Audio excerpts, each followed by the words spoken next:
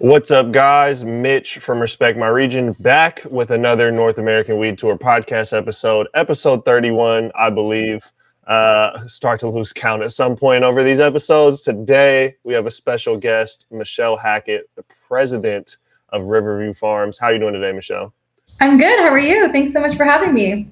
Awesome, man. I'm doing well. How is start off with a generic question, man. How is the weather down there? And you're in Salinas County, correct? Yes, we're in Salinas, California, which is Monterey County. So we're starting to feel that coastal breeze. It's probably crisp 65, but sunny. Okay. Yeah, I live in the Seattle area, so similar, except for the sun is long gone. It's checked out for the next 9 months, man. So I'm into the year of the gray. Man, so, I've been doing a little bit of research on yourself and the company, and obviously it seems like you come from a long line of cultivation, not necessarily cannabis, but agriculture, farming, and cultivation. So could you just give me a little bit, kind of the brief introduction of yourself, where you've been, and leading up to this start at Riverview Farms? Yeah, absolutely. Well, so my name is Michelle Hackett.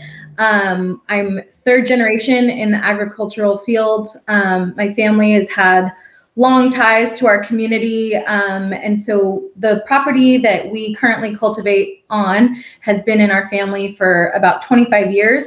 Previously, the land was used for flower nursery production. Here in the Salinas Valley, we're known as the salad bowl of the world. So we produce 90 to 95% of all the fresh vegetables that are sold across the United States. So lettuce, spring mix, broccoli, artichokes, wine grapes, and now cannabis are all cultivated here in Monterey County. And so in 2015, my dad decided to turn the space that we currently have now, where we cultivate our canopy, decided to take that land back into his own use and begin cannabis cultivation. And so that's when he asked me to come and join the team shortly after in 2016. We were the first cannabis company in Monterey County to get an exemption to grow medical cannabis back then. And we've just been evolving our business ever since. And so are you guys still using some of the land to cultivate other agriculture products, or have you switched completely to cannabis? No, so now we're 100% a THC farm, but it's funny, if you were looking at a drone image of our property, to the front and to the back of me, we have all agricultural land surrounding us.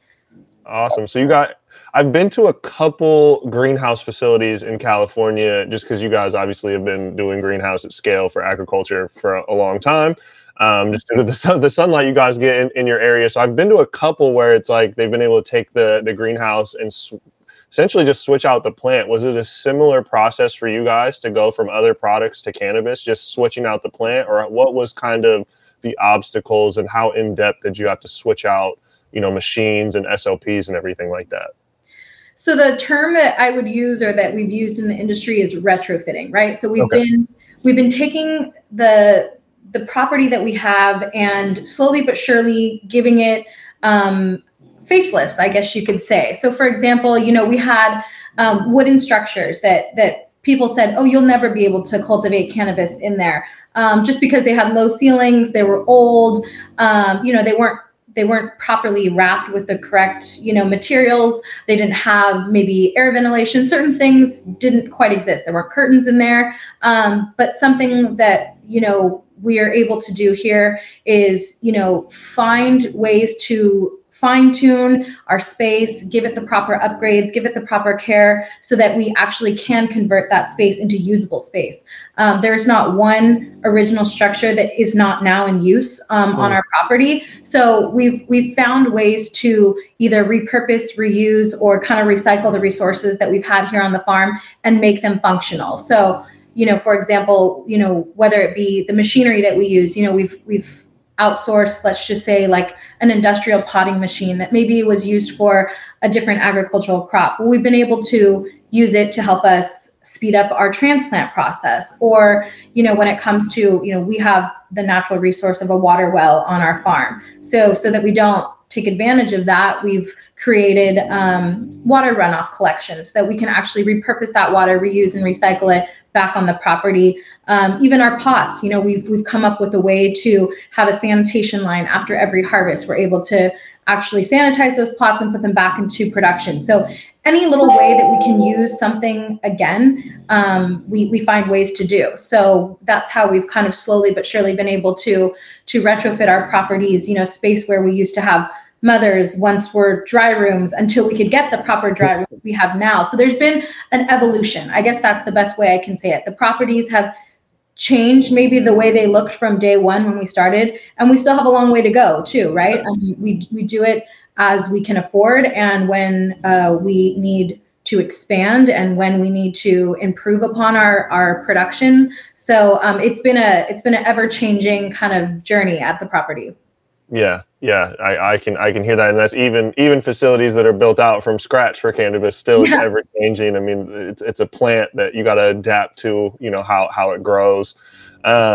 Were you guys able to retain a lot of the same staff, changing out crops, and keep a lot of the same workforce there, or is it kind of a new look with a new plant being in there? So I will say, we've been actually very fortunate. We have an incredible labor force here just due to the agricultural presence.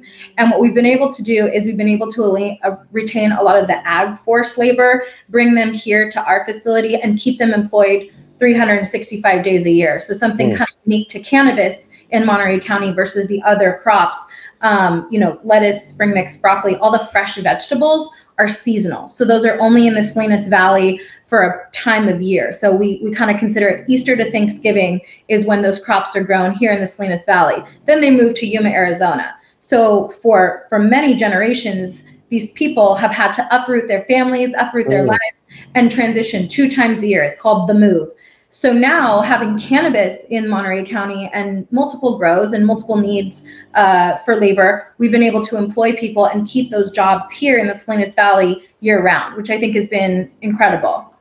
Yeah, that's, honestly, that's something I have not thought about. And I'm curious, I'll have to look after this if there's been any data reports on just, you talk about the workforce and the labor that cannabis has provided, and just by having the industry exist has provided the states. But that's like a perfect case study for taking a local area and not just providing jobs, but providing year-long jobs where it once was seasonal. I've honestly never even thought of that. That's very unique. Yeah, and I think it plays a big role in also the tax dollars that are being, collected, and also the revenue that stays within our county, right? If you have all those laborers staying here year round and spending their money here locally, that's a huge, I would think, spike for Monterey County and for Salinas. Absolutely, and I think it rings true more to you guys. Like, a lot of you, when I read the website and look around, it's very much like locally owned, locally operated, and so just kind of adds more impact to those statements. What has been like the most rewarding thing for you? I mean, I'm sure that has to be one of them, but what has been the most rewarding thing for you for being, a local, running a company that you guys have some heritage to and is a local, and being able to employ the local, people of the local area? Like, what does that feel like, and what does that mean? What's the importance to you around that? Well, I think it's, here at Riverview, not only are we a family, my father founded the business. My sister Lauren is now our VP of retail sales. So not only are we a family affair, even though we're a 20-acre facility, in senior management, we have about 15 staff members and then about 75 laborers. So, to come to work every single day and see our staff as our team, our family, we work hard together. We hopefully reward everyone together. I really look forward to celebrations that we host here at the farm. So, whether it's a special birthday, whether it's someone on our team having a baby, whether it's 4th of July, Halloween, whatever, we really try once a month to get together and have a big cookout or a barbecue with all of our staff and kind of break bread and celebrate. And that's very, very rewarding to come together and for our team to see us as their equal. We're all doing this together. We wouldn't be the business we are without our people, and to break bread together and hear everyone's stories and how they're all connected to us and growing this plant and putting out high quality product to the market. I think it's just very unique. I mean, there are so many corporate level now companies emerging. And I think there's space for all of us to coexist, but we are a true family owned, family operated, minority owned and operated cannabis business that's supporting, this space. We're supporting women, we're supporting minorities, and we're, advocating for high quality cannabis. So there's so many positive things that I think we are able to kind of share and preach that is very unique to some of our local competitors, being able to know that any of our staff know exactly who we are as owners and operators and have the relationship that we do has been extremely rewarding. And then, on a different note, I'm very passionate about the politics that are involved with the cannabis industry. I think that we have a lot of change that needs to take place, not only at the county level, but at the state level in terms of just taxation and just over regulation of the industry, right. The constant, checks and balances that happen at the state and county level. So I'm very active in hopefully affecting positive change. They may seem very small changes, but that's what it takes to really affect a larger, more global change. So at Riverview Farms, we've kind of been crusaders along with other local cultivators, along with some local organizations to affect change on our taxation rate, affect change in canopy adjustment, which means in Monterey County, there was an ordinance that only allowed cultivators to have one change to your canopy for an entire fiscal year. So meaning if you wanted to turn on canopy or maybe put up an additional greenhouse or add square footage, you had to wait till the next fiscal year. Or on the contrary, right now we're coming into winter. Not all of us have supplemental lighting. This is when we start to see a decline in production, and the market has not been what we thought it would be. And so people want to scale back potentially, right? We've only had the opportunity to do that once a fiscal year. We just got approved this week to now do it twice a year, which I'm very proud of. I mean, I'm attending Board of Supervisors meetings, we're holding cultivation meetings, we're coming together and we're trying to work with our county to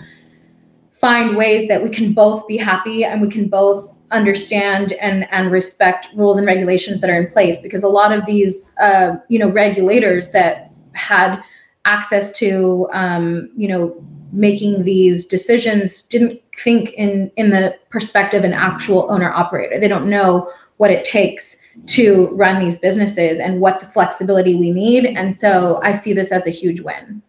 Yeah, no, absolutely. And I think you hit it on the head when you said the small changes mean a lot, because especially when you're dealing with regulators in the government, you have to fight so much for so little. And it takes people willing to put up that fight to see any change at all. Because especially coming from the cannabis industry, where historically it's very anti-government, anti-regulation, and, people don't want to work with the feds or whatever. It's very much the mentality. It takes people like yourself that are willing to put in the effort to make these incremental changes, no matter how slow. And at times, I'm sure it feels like you're banging your head against the wall for a year at a time, but that's just government in any sense of the way. So, big salute to you for making that fight, because that's definitely awesome. And I know that benefits more people than just yourself. So that's great to hear. Yes. You touched on a couple things. I'm going to circle back on a couple different points on that. But one of them, just one of the basic ones I want to get out the way, is why cannabis? Why was the move to? Why did you move to cannabis? What was kind of the reasoning and the thought behind that? Well, I think there was a lot of excitement, right, about learning something new and starting at the forefront of an emerging industry here in the state of California. Obviously, I have a lot of respect for the legacy cultivators, but that's not my story or my family's story. But, seeing it become legal and being in the appellation in the area that we are, there were so many opportunities to build a business from the ground up and do it with my family. So I jumped at that opportunity because previous to this, I was working in the agricultural field in the sales department. And then I was very passionate about it. I love the sales. I love the hustle. I love meeting people, networking. But that's an established industry that's been here for decades. And there comes a point of, I hate to say the glass ceiling, but there comes a point where you've reached kind of the pinnacle of where you're going to be. And at a young age to already be kind of where I was in the agricultural space, I was very fortunate. But at the same time, where was the growth? Where was the challenge? Where would I, find my next purpose? And so in jumping into Riverview with my dad, and at the beginning, it was my dad, Ryan Miller, our compliance officer, myself, and one accounting person, 4 of us as staff, and the rest laborers. And I had never seen, thousands upon thousands of pounds of cannabis grown, processed, be responsible for the sales, build the brand. I mean, the 2 brands that we put to market, I designed from the ground up. So there was so much opportunity to learn so much more than the small skill set I had. And I'm able to learn something new every single day, whether it be about the plant, whether it be about what the consumers want to see, whether it's about, different varieties, just every single day seems to bring a new challenge. And the people that I've been able to meet, the relationships I've been able to maintain and continuously build have just been incredibly rewarding. And then now to have my younger sister, Lauren, join me and to be kind of a sister duo that tag teams and works together has been just one of the best experiences of my life. It's made us so much closer, and building a business together as like 2 young females has been just a very exciting and honestly, like probably something I'll remember for the rest of my life. Absolutely. And I echo, for me personally, the example of the ceiling from another industry, I come from the music industry, still dabble in that, but cannabis excites me at a way higher level. For the simple point of what you said. It's just the road's getting built right now, and there's not as many gatekeepers and boxes people can put you in. You can really just build kind of whatever the hell you want right now. And so it's, for me, even though I work in multiple industries, it's nothing's more exciting, and the opportunity is there's no greater opportunity. But back to, so you and your sister working together, and I believe 75% of your guys' workforce is female over there, and obviously women led. So what has been the importance of that, of just like that representation within this industry, where that's an anomaly, right? It's not common. Right. So I will say that, it's not by default that we've become this big female powerhouse, but, women are very multitasking, multifunctional, and we're able to quickly adapt. So what we've found is not only the level of care and attention that, our workforce puts into our product, but also being able to diversify themselves, learn many functions.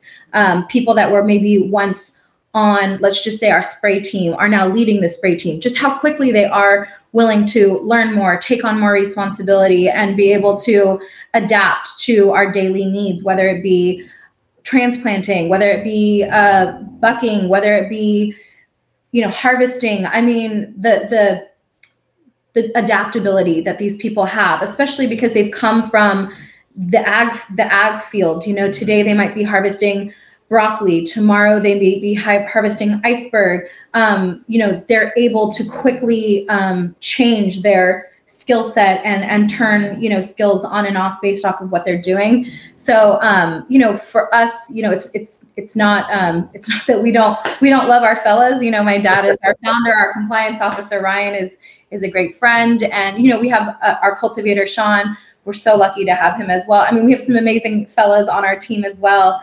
But it's just kind of evolved. We've had many staff members, come and go, but we seem to have this core group that is just resilient and helps us always get to that next level. That's awesome. And, I personally, it's not the man versus female, but I'll admit, women run the world, man. Women run the world. I'd be nowhere without many women in my life. And, we work with quite a bit on our team, and for a while, a lot of our staff was female, and it was the same. It wasn't by design. It was just how it happened. And so, right. That's great to hear. And then also, so that's the thing, being, women led, that much of the workforce being female is rare and a minority in itself. And then also being minority owned is obviously incredibly rare in this industry. I'm in Washington. It's very rare up here. It's still rare in California. It's a little bit larger than up here. But how do you feel the industry has been receptive to you, or the company, being that it's both minority and female led? Have you felt like, I don't want to immediately pigeonhole as like you've been looked down upon or anything. I'm just curious, have you felt any sort of negative things, or has it been like an accepting place? Yeah. Like, how do you feel the atmosphere just around being kind of, being, and I don't mean a minority as, race, but just a minority is the ownership. You're a minority within the scope of the pie of what owners and operators look like. How has the industry been receptive to you within that, and how do you feel within that atmosphere? So it's kind of funny, I totally understood what you were saying. I think it's interesting because at the forefront, I still see us we're still very young into this industry, and so not to name any specific names, but some of the larger and more corporate companies that initially had such a large presence and such a big hype and stigma around them, for whatever reason that I will leave out of this discussion, are slowly but surely deteriorating, whether it be, acquisitions and mergers or deals that have gone bad. And, I wish everyone well. There's space for all of us to exist in this world, right?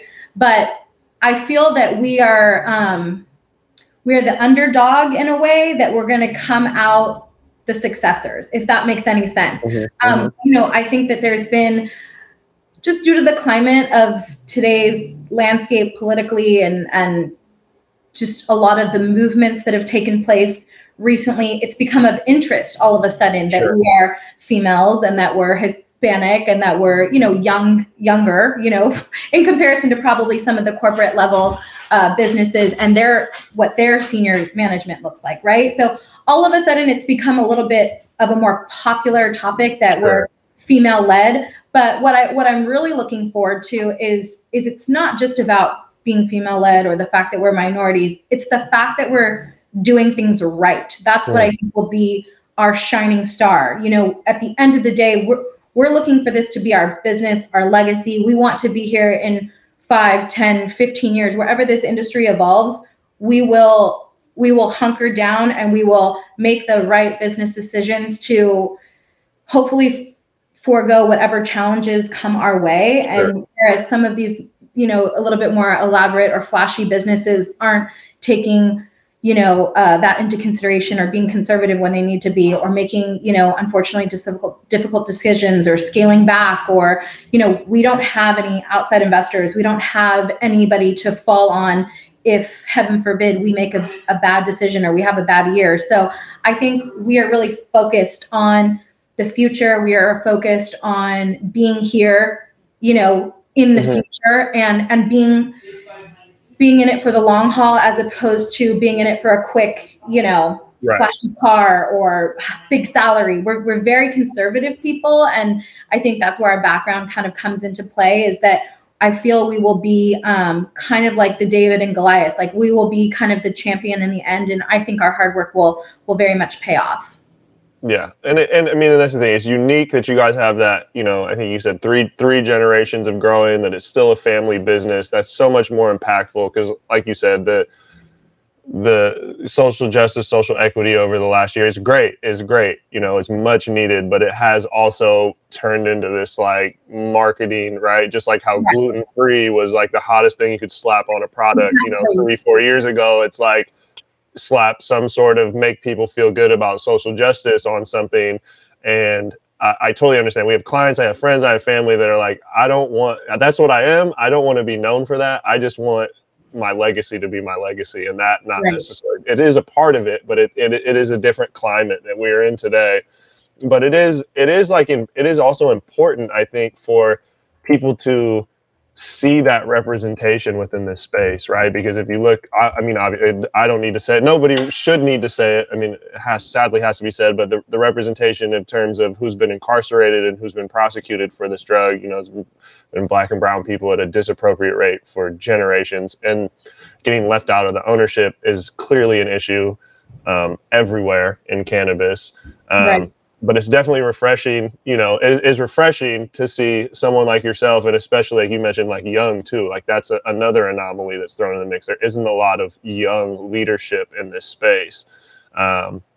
So have you felt, and I know you kind of touched on it, and I don't want to get, you don't have to get on bashing people, but even just being young in this space, do you feel like, I know you kind of mentioned it, but do you feel like people not necessarily look you down, but might not take you as serious just due to age too? Does that have anything to do with how people kind of treat you in certain situations? Well, I would say probably initially, but come do a transaction with me, come work with me, and you'll see that I don't mess around. I don't want to use any bad language on here, but I mean, Yeah. I come from,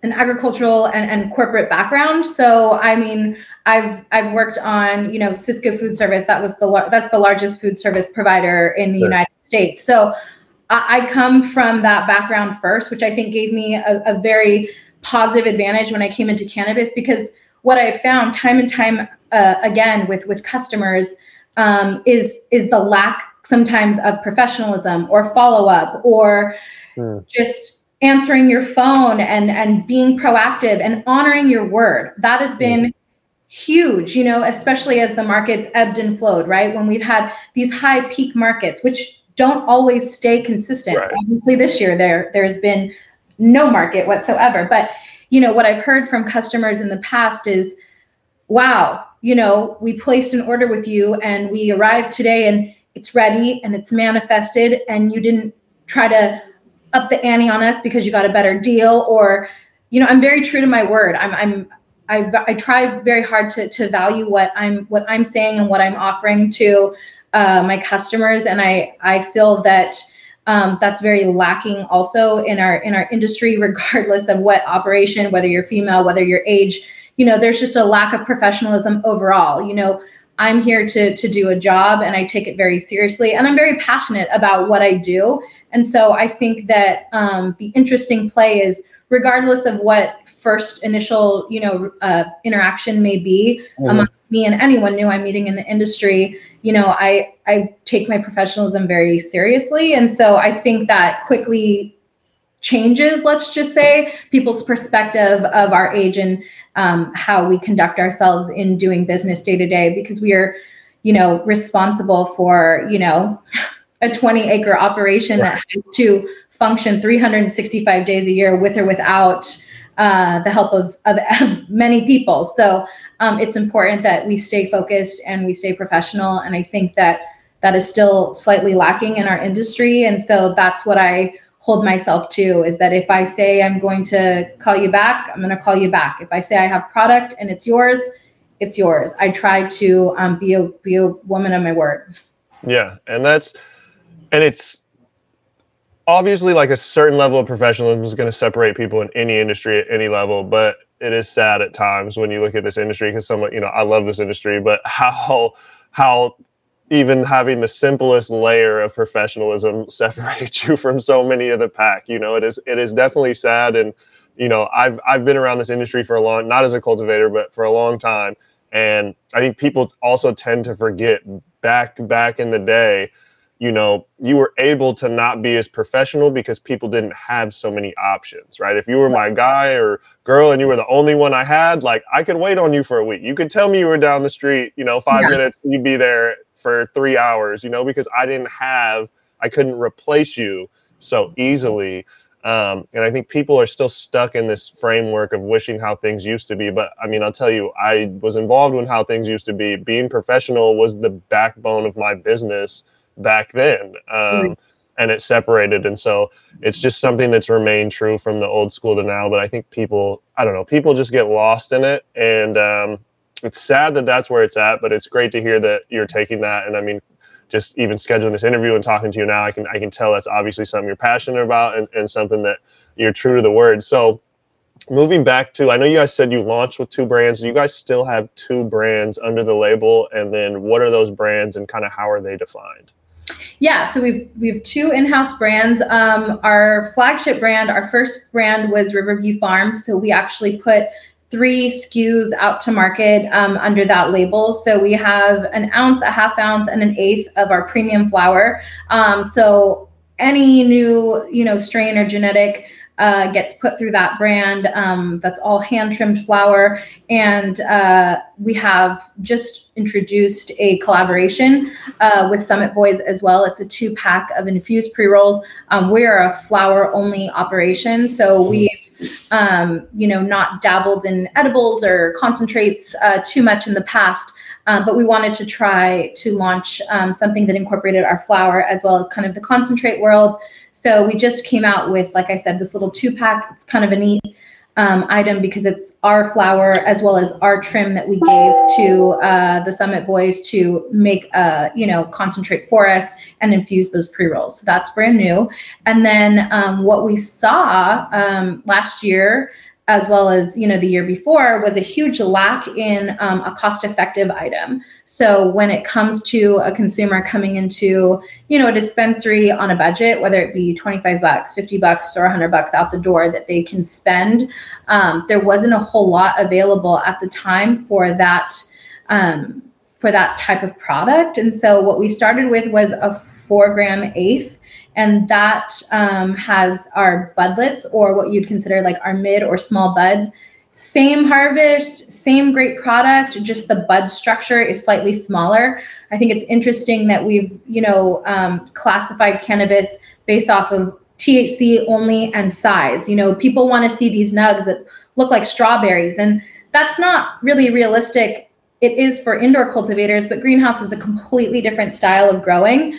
But when we launched this for a public product where they were getting an extra 0.5 gram, slightly cheaper than our traditional eighth, we saw a huge response because people were able to get an eighth of flower out the door anywhere between $20 and $25.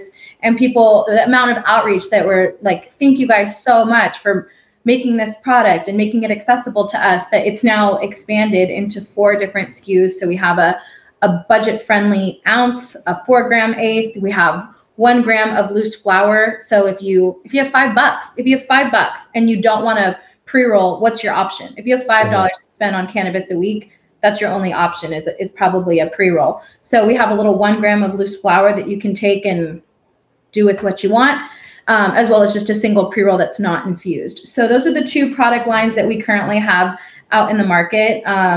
We've always kind of thought about potentially putting out a 3rd here in the future. But we've also taken on some white label projects for some very well-known names in the industry, which has been great opportunities for us as well as servicing other, broadline distributors with our product as well.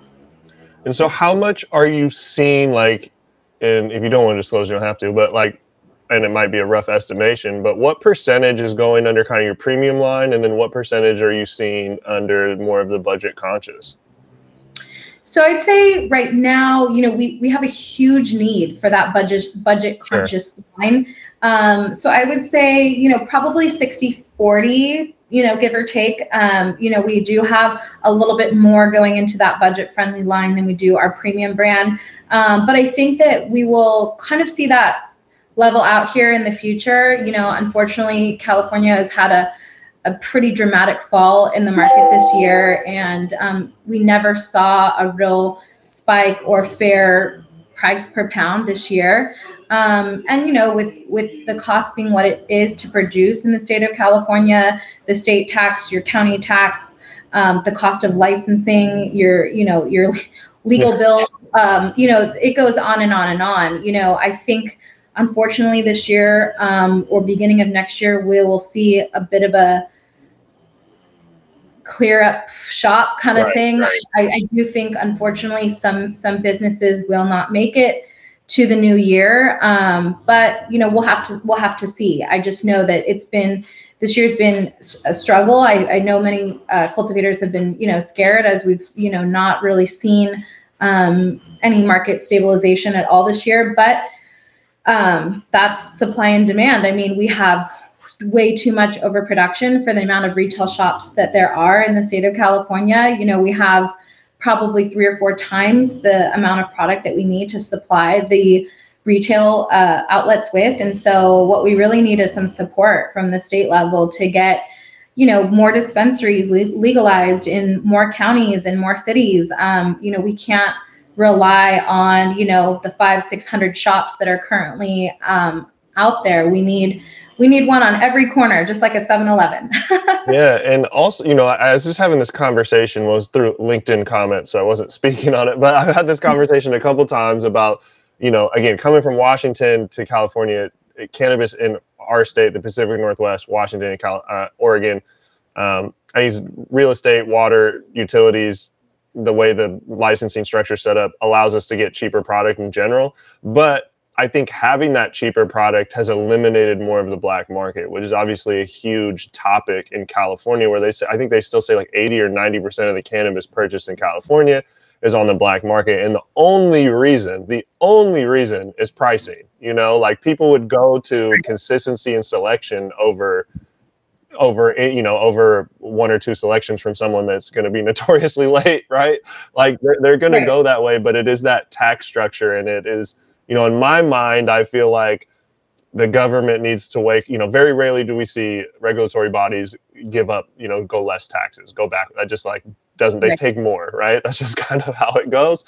But in theory, in my mind, I feel like you tax less, it brings the price down. More consumers come to the legal market. So while you're getting less taxes per transaction, you'll see far more transactions and you'll actually make more tax revenue. That's in my mind. Is that a conversation you've had with any of the regulatory bodies, or kind of what's it in on tax? What's the topic of taxes? What's the temperature there?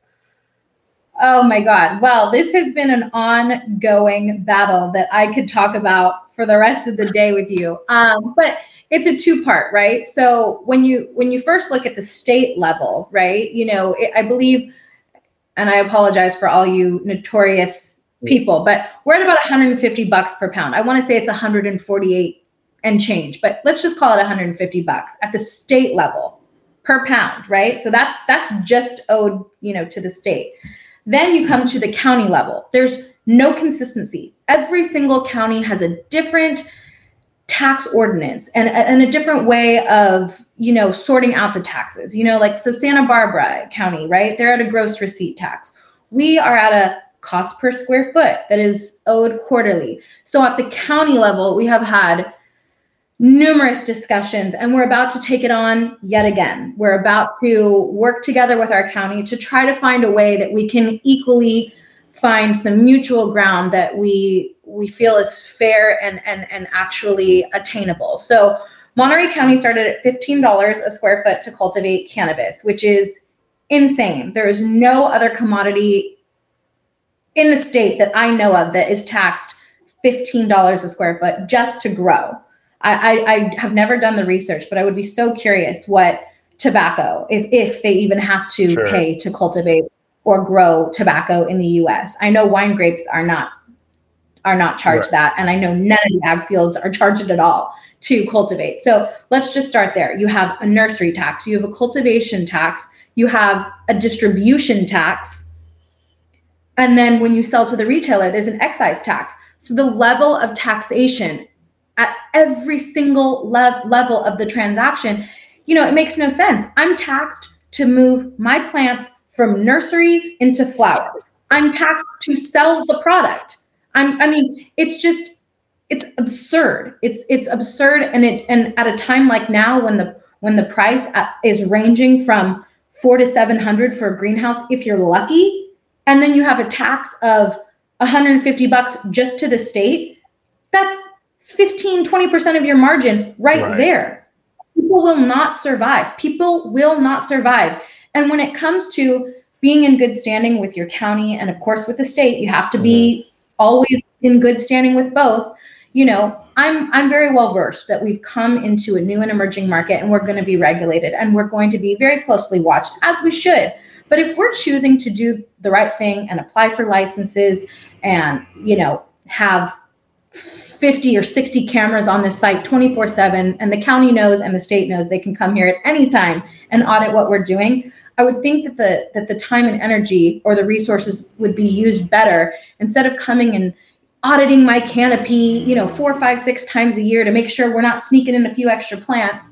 I think it's greatly changed in a positive way. I do think they've slowly but surely tried to see who the good players are and maybe treat them with a little bit more respect that we did not have at the beginning. But we have seen some very positive changes at the county level. However, there's so much more to come. I mean, we need support. Nobody wants to see the black market fail more than us legal cultivators. I mean, because we are doing the right thing. We're paying the taxes. We're showing up. We're providing jobs. We're putting money back into our community. And I just think that on the taxation level, for Monterey County, we politicked it down to $5 a square foot, which is still astronomical. I mean, on a quarterly basis for someone my size, it's $400,000 a quarter, 4 times a year. So we also have a dollar escalator. Every year, Monterey County wants to see it go from 5 to 6, from 6 to 7, from 7 to 8. I mean, I just don't know any other industry that does that. And so what we're trying to do is come together, the county and the cultivators, and say, what is attainable, right, what is realistic, and how can we work together to ensure that Monterey County does get a piece of the pie. But this isn't just the cash crop everyone thought it was going to be. That's what I just don't think is still understood.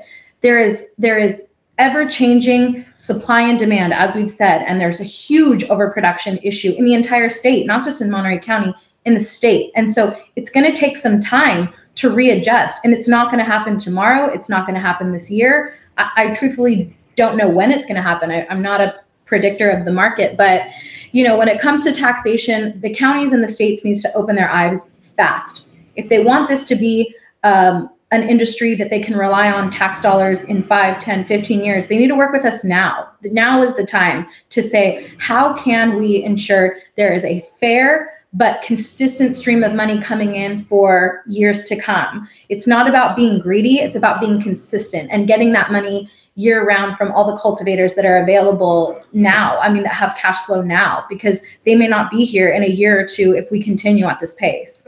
Absolutely. And I mean, even when we were talking about earlier, the economic impact of just the migration of people, right? You're able to keep people there year round as opposed to not. And that's paychecks that are being taxed. That's grocery stores, it's tax that's being spent locally. That's rent or housing. There's so much more economic impact from your business just existing the way it does, as opposed to how it existed previously, let alone the taxes that you're giving on top of that.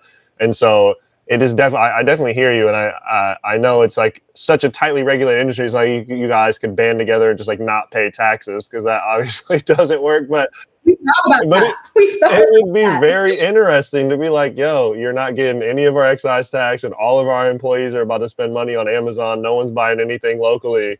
See how much money you lose in a month, like kind of force their hand. But I feel you. It's definitely it's a hot topic. Yeah, I don't know if you know, there's Elliot Lewis, the CEO of Catalyst Dispensaries.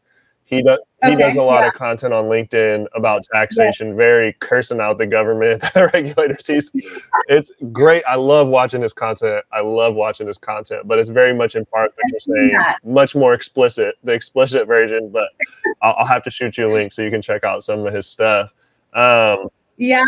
Oh man, yeah, it's just absurd. And so what do you feel like is what do you feel, and this is just kind of rare, but what do you feel like is a more optimum tax rate? Because what's the total, I mean, it might be hard to estimate. What's the total taxes for cannabis? Is it like 40%? For Monterey County? I guess, yeah, I mean, I know it varies on county, but what's the total taxes you feel like an end consumer, how much of that, $50 eighth, for example, how much of that is taxes? Oh my God. I mean, honestly, again, don't quote me, I haven't done the math, but from what I'm selling it to the retailer and then what it goes to the end consumer is, and of course that store does have to make a margin, but yeah, I'd say probably upwards of about 40% of that is taxes. I mean, because I know that the stores obviously have to make a profit and hopefully are profitable, but it's simple math. If I'm selling an eighth to the dispensary, I'm saying $10, let's say $10, right? And then it's marketed at anywhere from $25 to $40, right? I mean, 24% of that transaction has already been excise tax. And then you have to factor in the cultivation tax, whatever the dispensaries are responsible for. I mean, if I were to guess, probably at least 40% of that. Yeah, I think. But again, I'd have to really look into the numbers. And I feel you. I don't, anyone else watching out there, if there's exact things, you can let us know in the comments. Don't grill nobody. She gave you the preface. It was an estimate off the top. I put her on the spot. I didn't tell her to prepare these numbers. All right. So we don't, but I'm the same way. I mean, I think it's just get the estimate. I'm not a person of exacts. I'm a person of just trying to grasp the concept. And so you guys also do, something unique. A lot of the content we do is California, but again, I'm from Washington, so we do a lot up here. Distribution is night and day different between the two markets. Do you guys also do distribution, or do you have to work with a third party for that? No, so we've held strong for this whole time. We are 100% self-distributed. So we've never opted for the option of using a third-party distributor. So that way, the profit margin stays in-house, and our consumers and our retail partners get the best farm direct pricing possible. Because I think with the third-party distributors, yes, they have a larger maybe bandwidth or outreach to, some of the stores, way up north or maybe all the way down in San Diego. So they may have a larger grasp on retail outlets. But if you're pushing 3, 4, 10 brands, right? Using a third-party distributor, and at minimum they want 20%, and they're only paying on what's sold by month. It's very challenging to be profitable month to month if your retail is dependent on, a third party's ability to sell your product. And I think what's really unique is nobody's more passionate about Riverview than me and my sister and my team. And I think that it gives us a huge advantage at the sales level. Like, for example, I'm the president of the company. I run our bulk program here to all of our, third-party distribution partners that are looking to fill brands. But I'm still part of the sales team. I was in Modesto this week visiting retail clients door to door. Anyone that's doing business with us, I kind of champion the store. I go in, I see how things are going. I make sure they know of new SKUs. And I'd like to know what other presidents of companies are actually going in and visiting their retail partners, like face to face. And my sister's doing the same in Vallejo. So, we there's nothing, we don't do. We are not to a point where we can't get out and, introduce ourselves and make sure that they know that we're a resource to them, at any time. We also keep our marketing in-house. There's a lot of things that we've chosen to maybe be slower to kind of the finish line. We don't have the same marketing budget, or we don't have the same presence maybe on Weed Maps as maybe some of these other companies, but we're giving good, real information about our brand and about our business and about our farm to people by doing these things in-house. Yeah. And you said, well, how many other presidents are driving out to retail stores? I don't think there's very many, unless they're, vertically integrated and own those retail stores. Yeah. So what challenges have you guys been posed with through doing your own distribution? Because obviously the state of California is fucking enormous. So I'm sure it's been difficult just from a sheer geographic standpoint of, making deliveries, but also making these visits and sales visits and popping in. What are some of the challenges and obstacles that you guys have faced through kind of that model of doing distribution in-house? Yeah, so I think the biggest challenge has been obviously, Southern California. Los Angeles is such a beast that's so much of where the market is at this point, and there's so many brands that are emerging day to day. And we don't always have boots on the ground. Yes, we're there once a week, but there are obviously bigger companies that have reps in these LA retailers daily. So I think just like I said, like the bandwidth, we're only capable of properly handling so many accounts.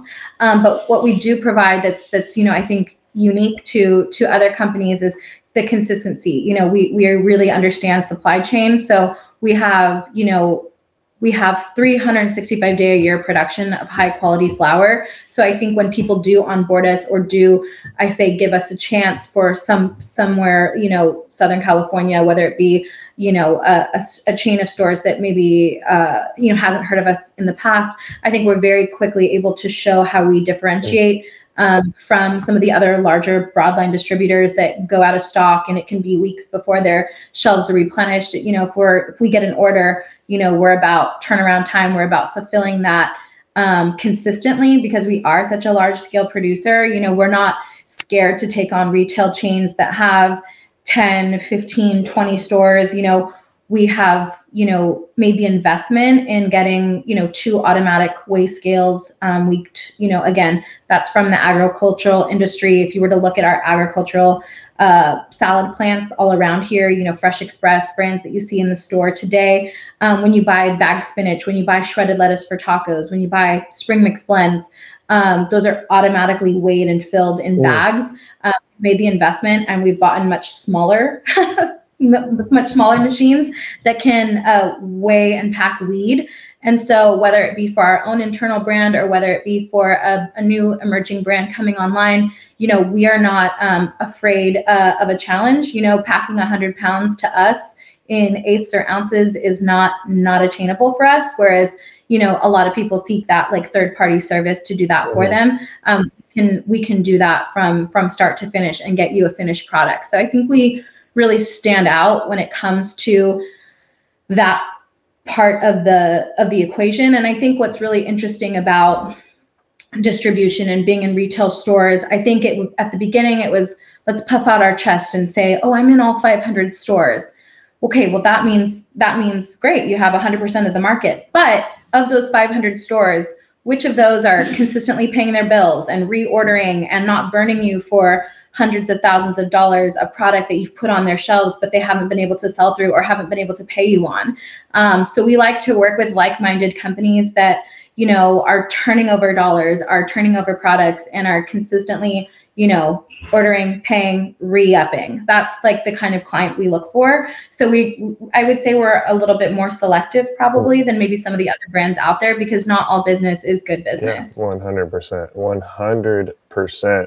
And so that's interesting too. Just something that just struck to me what you're talking about. Like obviously having that history in agriculture has helped you guys. You would say probably has helped you guys be able to operate at scale, as opposed to, the legacy farmer who started in a garage and is trying to figure out how to do something at scale, where you might not have that necessarily history. You have the understanding of how do we package, how do we move, how do we operate with a staff of this size and to remain a profitable business. So you would say that agriculture experience has really helped you guys to be able to operate a 20-acre farm, correct?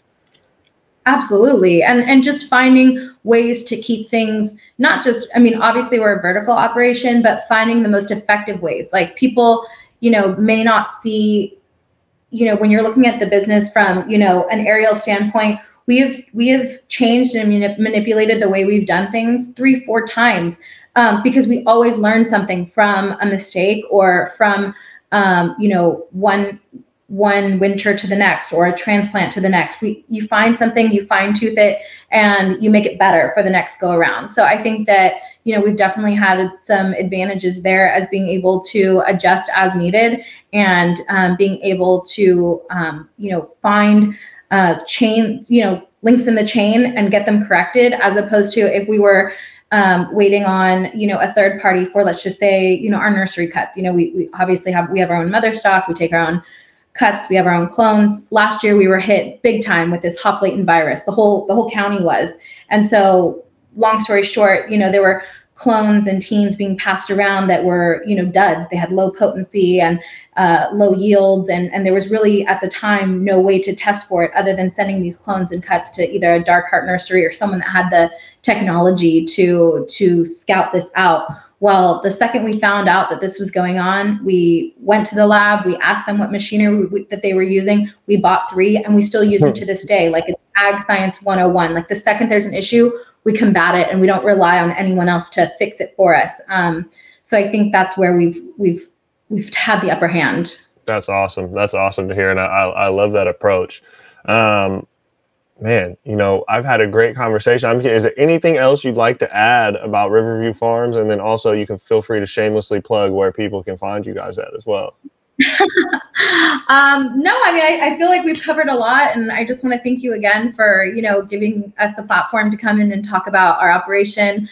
We are very, proud of what we do, and we thank you for the support that you've given us today. You can find information about us at our website, which is www.riverviewfarms.com. growwithrvf.com.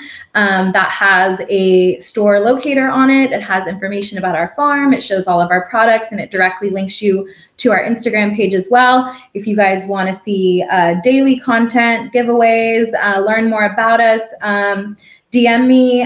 We are Riverview Farms, which is plural with an underscore. I see them. I love to get your guys' comments and likes and direct messages. I love sharing our story. So come and join us on the Riverview Farms Instagram page, and I will be sure to give you guys all a shout out. So yeah. Awesome. That's where you can. Thank you very much. We had Michelle Hackett, President, Riverview Farms. Great conversation. Touched on a lot of different things today. Really appreciate you joining us. Absolutely. To our listeners out there, we'll be back with another episode soon.